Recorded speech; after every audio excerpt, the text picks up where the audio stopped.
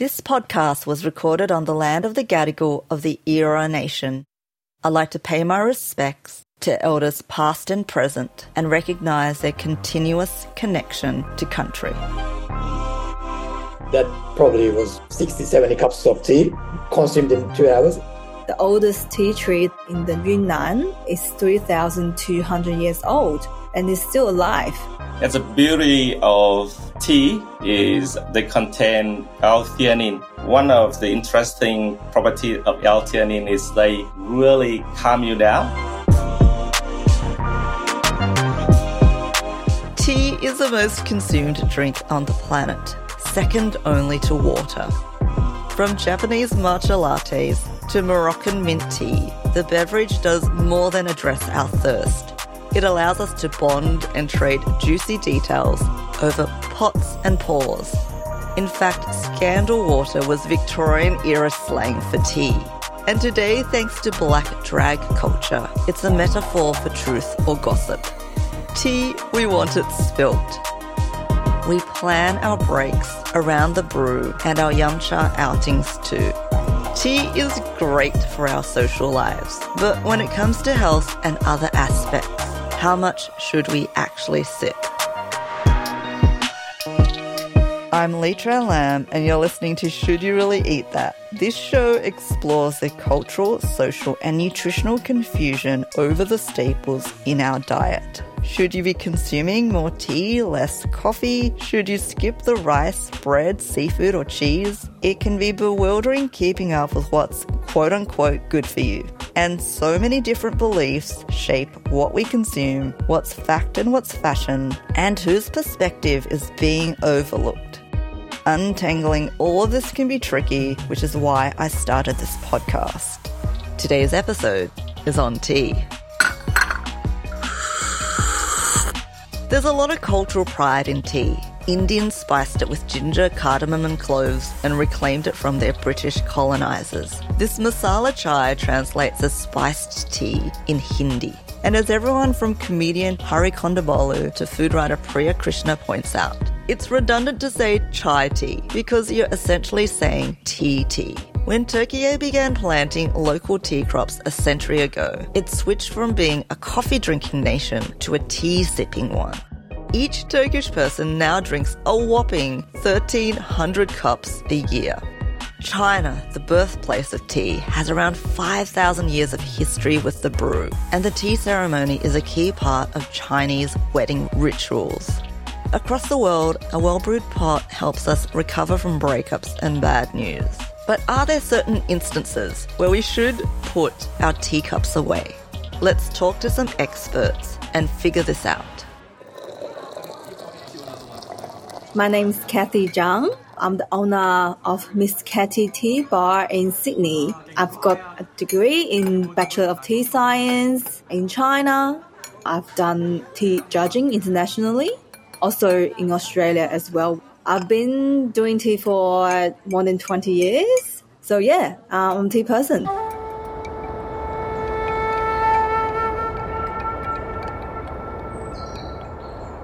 So ever since I was a kid, I've been drinking green tea.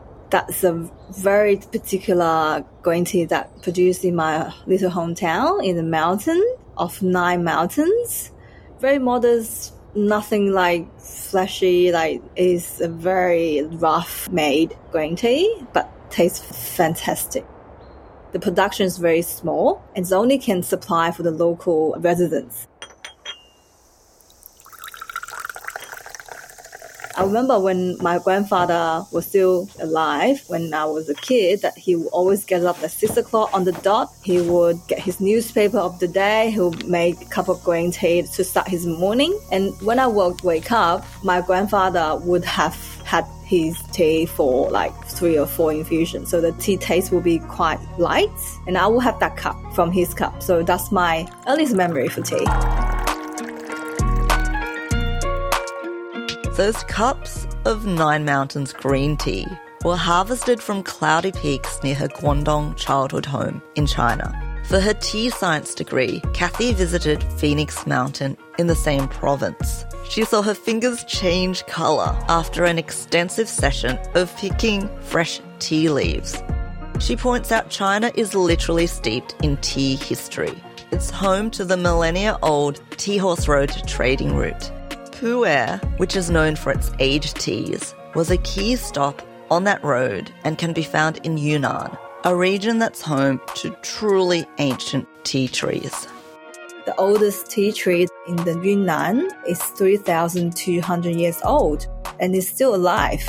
There are protections to safeguard these millennia-old trees. And you even hear stories of ancient trees being protected by armed guards. There's a lot of literal ceremony around tea. Kathy says during the Song dynasty, from 960 to 1279, tea inspired competitions and artistry, especially with how the brew was presented. They would draw paintings on the white froth, and they would do calligraphies on that too. So that's what we call the first latte art. This is back in 1,000 years ago, which is very amazing. Tea also has an ugly history. British dependency on the drink led to tragedy and addiction in China when English traders flooded the country with drugs to pay for tea imports. This sparked the 19th century Opium Wars. There's also Robert Fortune, the Scottish botanist who went to China, pretended to be Chinese, and stole thousands of tea plants and tea-growing secrets in the 1800s. This led to the British Empire transforming India into one of the world's largest tea-growing nations at the cost of exploited local workers and China's tea industry. During the Industrial Revolution in England, tea was also used to prop up workers. To maximize the labor, basically, companies give the workers tea. First of all, is to give them energy. Second is to get rid of the bad taste for the water, because apparently at that time the London water, tastes terrible. Professor Francisca Antman from the University of Colorado in the US suggests that drinking tea actually saved lives in England during this time. The Industrial Revolution was known for its sewage-contaminated, factory-polluted water. You could die of typhoid and cholera from how unsanitary these conditions were. Making tea, though, required boiling and sterilizing water. So brewing this hot beverage might be why mortality rates dropped by 1/4 in parts of the country where the water quality was really dodgy. Tea clearly has many benefits. One of the important aspects for tea drinking is to enjoy the moment and live in the moment. When we practice tea ceremony, we practice the mindfulness at the same time. I once went to a Chinese Gong Fu tea ceremony at Sydney's Tea Journal, where owner Sunny Huang said, "The first brew is for your enemy." And instead of serving the steeped leaves for people to drink, he poured the hot infused water over his teawares to rinse and warm them. The first brew is for your enemy isn't just a cool line to say as you dump that first rinse of tea away. Just as you clean your vegetables and fruit before you eat them, Sunny says you should do the same for tea leaves, as they undergo a lot of handling from rural farms to your home. Kathy adds that not only are you washing off pesticide and herbicide residues, but a first rinse will help open up the tea for the next brew and remove surface dust from aged teas like Pu'er. I've never thought to wash my tea before, and there's no one-size-fits-all advice for this. Rinsing green tea before you drink it may lead to an inferior brew, and if you Google green tea rinse for guidance, you'll actually get many tutorials on how to pour it through your hair instead of your pot. Questioning the contents of your cup is not a new thing. In A Dark History of Tea, author Seren Charrington Hollands says the leaves used to be a luxury item, which led to tea being bulked out with dubious extras like floor sweepings, animal droppings, and leaves mixed with chamber lye, which is a fancy way of basically describing urine. She says affluent women would offer used tea leaves to their housekeepers or cooks as part of their contract. Yes, spent tea leaves were considered a workplace benefit. Their domestic workers could then sell those tea leaves on. Then there are situations where tea is offered in a more romantic spirit. tea and marriage and weddings are quite significant in China's tea cultures because tea will be used as a gift to the bride's family, very respectful gift to ask, can I marry your daughter? And tea, they will buy the tea from that year, so the first year of the baby, and then they will store them. So let's say 23 years later, your daughter marries somebody, you will give the tea as a very important gift. After 23 years, the tea will become so expensive. The value will gain so much as well. Tea can be as valuable as wine. And whether it's black, green, oolong or pu'er, it all comes from the Camellia sinensis plant. This botanical name is a clue to its origin. In Latin, sinensis means from China. But tea drinking is actually more multicultural and international than that name suggests. Look at English breakfast tea. As BBC's all-consuming show points out, it goes far beyond English borders and usually blends leaves from Kenya, Sri Lanka, and India, each spoonful symbolising Britain's colonial impact. As the Vital's newsletter notes, the revered tea ceremony that's such a large part of Japanese culture is also influenced by Korea and China. And can you guess which country drinks the most tea per capita in the world? It might not be the place you think. It's not China, Japan, or England. It's Turkey. Hello, my name is Efe Topuzlu. I run 4 venues across Sydney representing Turkish food in different forms. At Malika Bakehouse, we serve Turkish breakfast and Turkish tea all day long. My grandma used to make this standard brewed Turkish tea. You just top it up with sugar and cold water just to make it pleasant for the little ones. We call this Pasha tea. January, we went to Turkey for a little trip, and my own mom was trying to give tea to my 9-month-old daughter. She goes, she can be raised in Australia, but this girl has Turkish roots and she just better get used to it. The quicker, the better. That's how we are raised, I think. From the birth, you just start drinking tea. And they don't hold back either. People tend to drink minimum 10 cups of tea a day. It can be with food, before or after food, with the food. It can be on a break. It can be a parents' or friends' visit. It can be, while you're waiting at a queue at the doctor's. The tea consumption is by far the most compared to any other country in the world. Turkish tea is also prepared for much longer than that quick instant tea bag dunk in your office. The whole process takes about 15 to 20 minutes, but the tea gets brewed slowly and, it activates the color and all these aromas and everything. There's a term saying blood red tea. So it should be very dark. It's important when you serve to a Turkish person. If you're serving like a very light colored red, you will get a complaint or they just simply reject that tea. So the color is very important. Then there's a Turkish tea glass, which is a thing of wonder. It's like an hourglass or tulip. There's even a 30-metre high building that resembles this tea glass in Rize, in Turkey's famous tea-growing region. So the Turks, they love their tea very hot. So the smaller the cup, the quicker you finish and you have a refill again.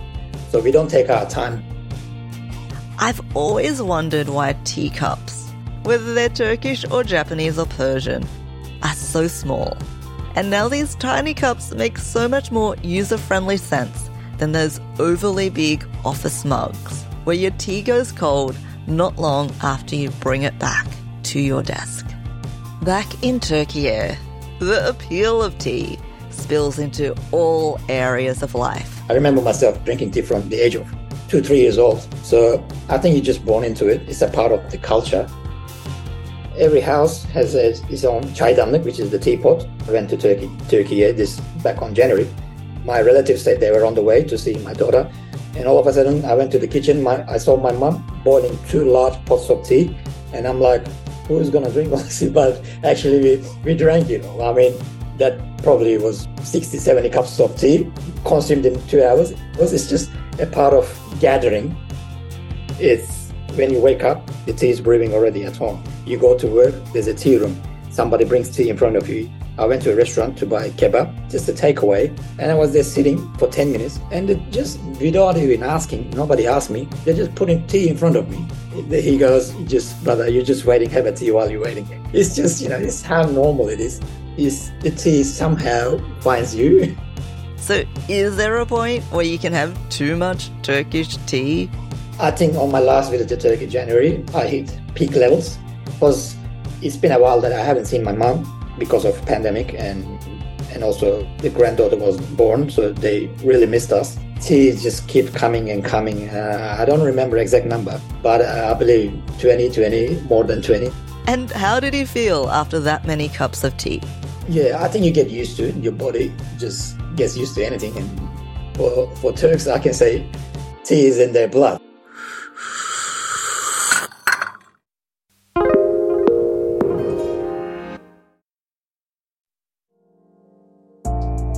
So what's actually in our teacups and is it good for us? Let's hear from someone who's studied steeped leaves for a very long time. Hi, my name is Dr. Kwon Vuong. I'm currently senior lecturer in food science at the University of Newcastle. I grew up in a rural area named Thai Binh in Vietnam. It's about 100 kilometers far from Hanoi, capital of Vietnam. Yeah, so I used to be a production manager, helping the farmer growing tea. So I was in charge in the factory where we produce green tea and black tea. And then I came to Australia to study, and then I became an academic. So because of I love tea, I work in tea. So that's why I did my master and PhD projects on green tea.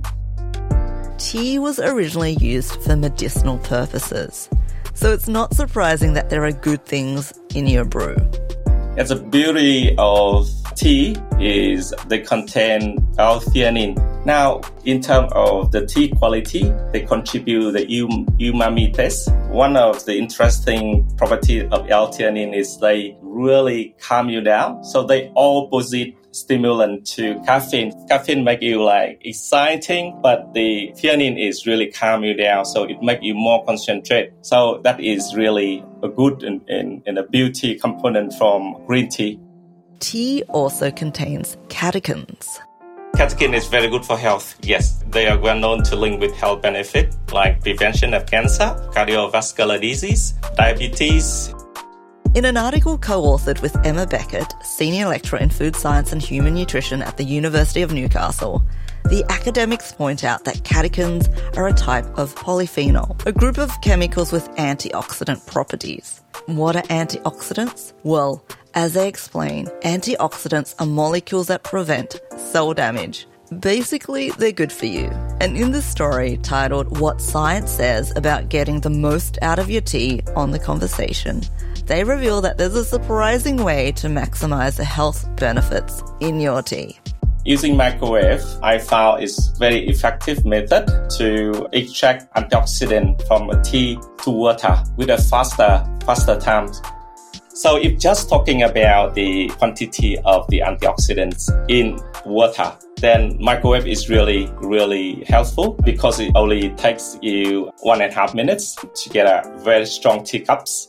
But Dr. Kwan makes a good point that there's a strong difference between a teacup that's brimming with health benefits and one that actually tastes good. This is not an ideal method because a good teacup is not just the level of the antioxidant, but also flavor, the taste, the color as well. Some people might shun the idea of microwaving their tea, but Dr. Kwan is not snobby about using this appliance to heat his brew at all. Oh, I do almost every day with the busy times and it's convenient. And, microwave in every household nowadays. Now, a bit of warning to the people who don't love the strong teacup is not the good method because, the teacup is very pungent, very bitter because there's a lot of caffeine and catechin in the teacups. But it's really good for you. He says instead of drinking 10 to 15 cups of tea a day, you just need 1 to 2 microwave zapped cups to get that sufficient level of antioxidants. If you skip the microwave, you can still extract health benefits from your teacup by allowing your leaves to brew for a few minutes longer. I mentioned some of tea's health benefits earlier, but I should also give a shout out to the polyphenols in tea. Polyphenols are a phytochemical, that is, a compound found in plants, and they're linked to improved brain function and heart health.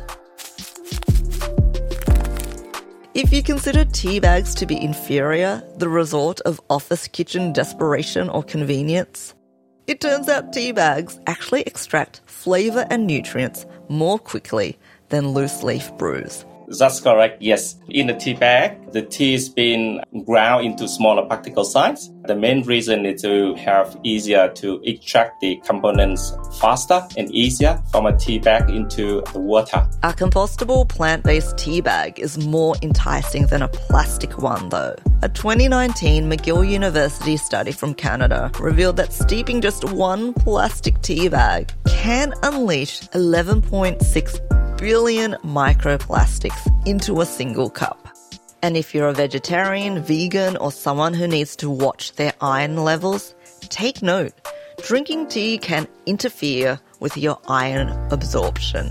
Polyphenol in tea combined with iron, they can prevent the iron absorption in our body. So with that in mind, I strongly suggest you drink tea at least 30 minutes after having the meal. So what about yum cha, which literally translates as drink tea in Cantonese? Should you order the pork buns, dumplings, and oyster sauce slathered Asian greens, but skip the pots of oolong, pu'er, or jasmine tea entirely? You know what? Because you have once for a little while, so like not often. It should be okay, to enjoy. So, if you drink it every day, that is a problem. But enjoy yum cha with tea. It shouldn't be a problem. And what about research showing a link between an increased risk of cancer of the esophagus and drinking hot tea? Yes, that's one study. They found like the link between drinking the hot tea. So if you drink tea with a temperature of higher than 60 degrees Celsius, only few people can drink that tea anyway because it's pretty warm. So it's linked with esophageal cancer. They suggest that we shouldn't drink hot tea with a temperature of higher than 60 degrees Celsius. Just leave your tea to cool for a few minutes. It's not pleasant to sip it at tongue-scalding levels anyway.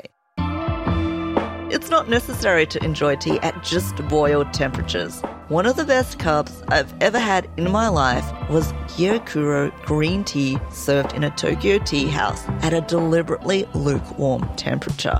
It had so much flavour. It was like eating a rich meal. You can also steep loose leaf in soda water for a fizzy drink, and it doesn't even have to go into your cup. Teacraft's Arthur Tong points out you can even use old tea to cook with. A handy tip for someone like me who has way too many tins and boxes of unfinished tea at home.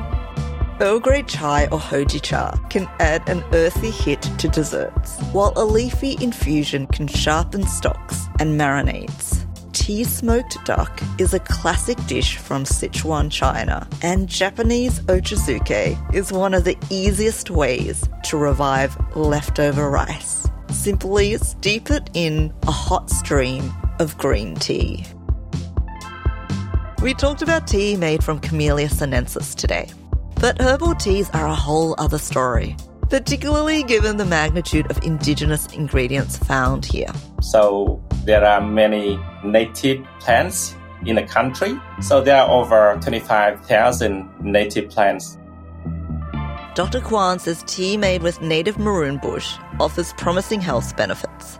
And First Nations businesses from Indigi Earth to Mabu Mabu have been filling out teapots with diverse indigenous ingredients, such as lemon myrtle and strawberry gum, in welcome ways. I think there's a huge potential for the herbal tea from native plants in Australia. Should You Really Eat That is an SBS podcast. It's written and presented by me, Lee Tran Lam.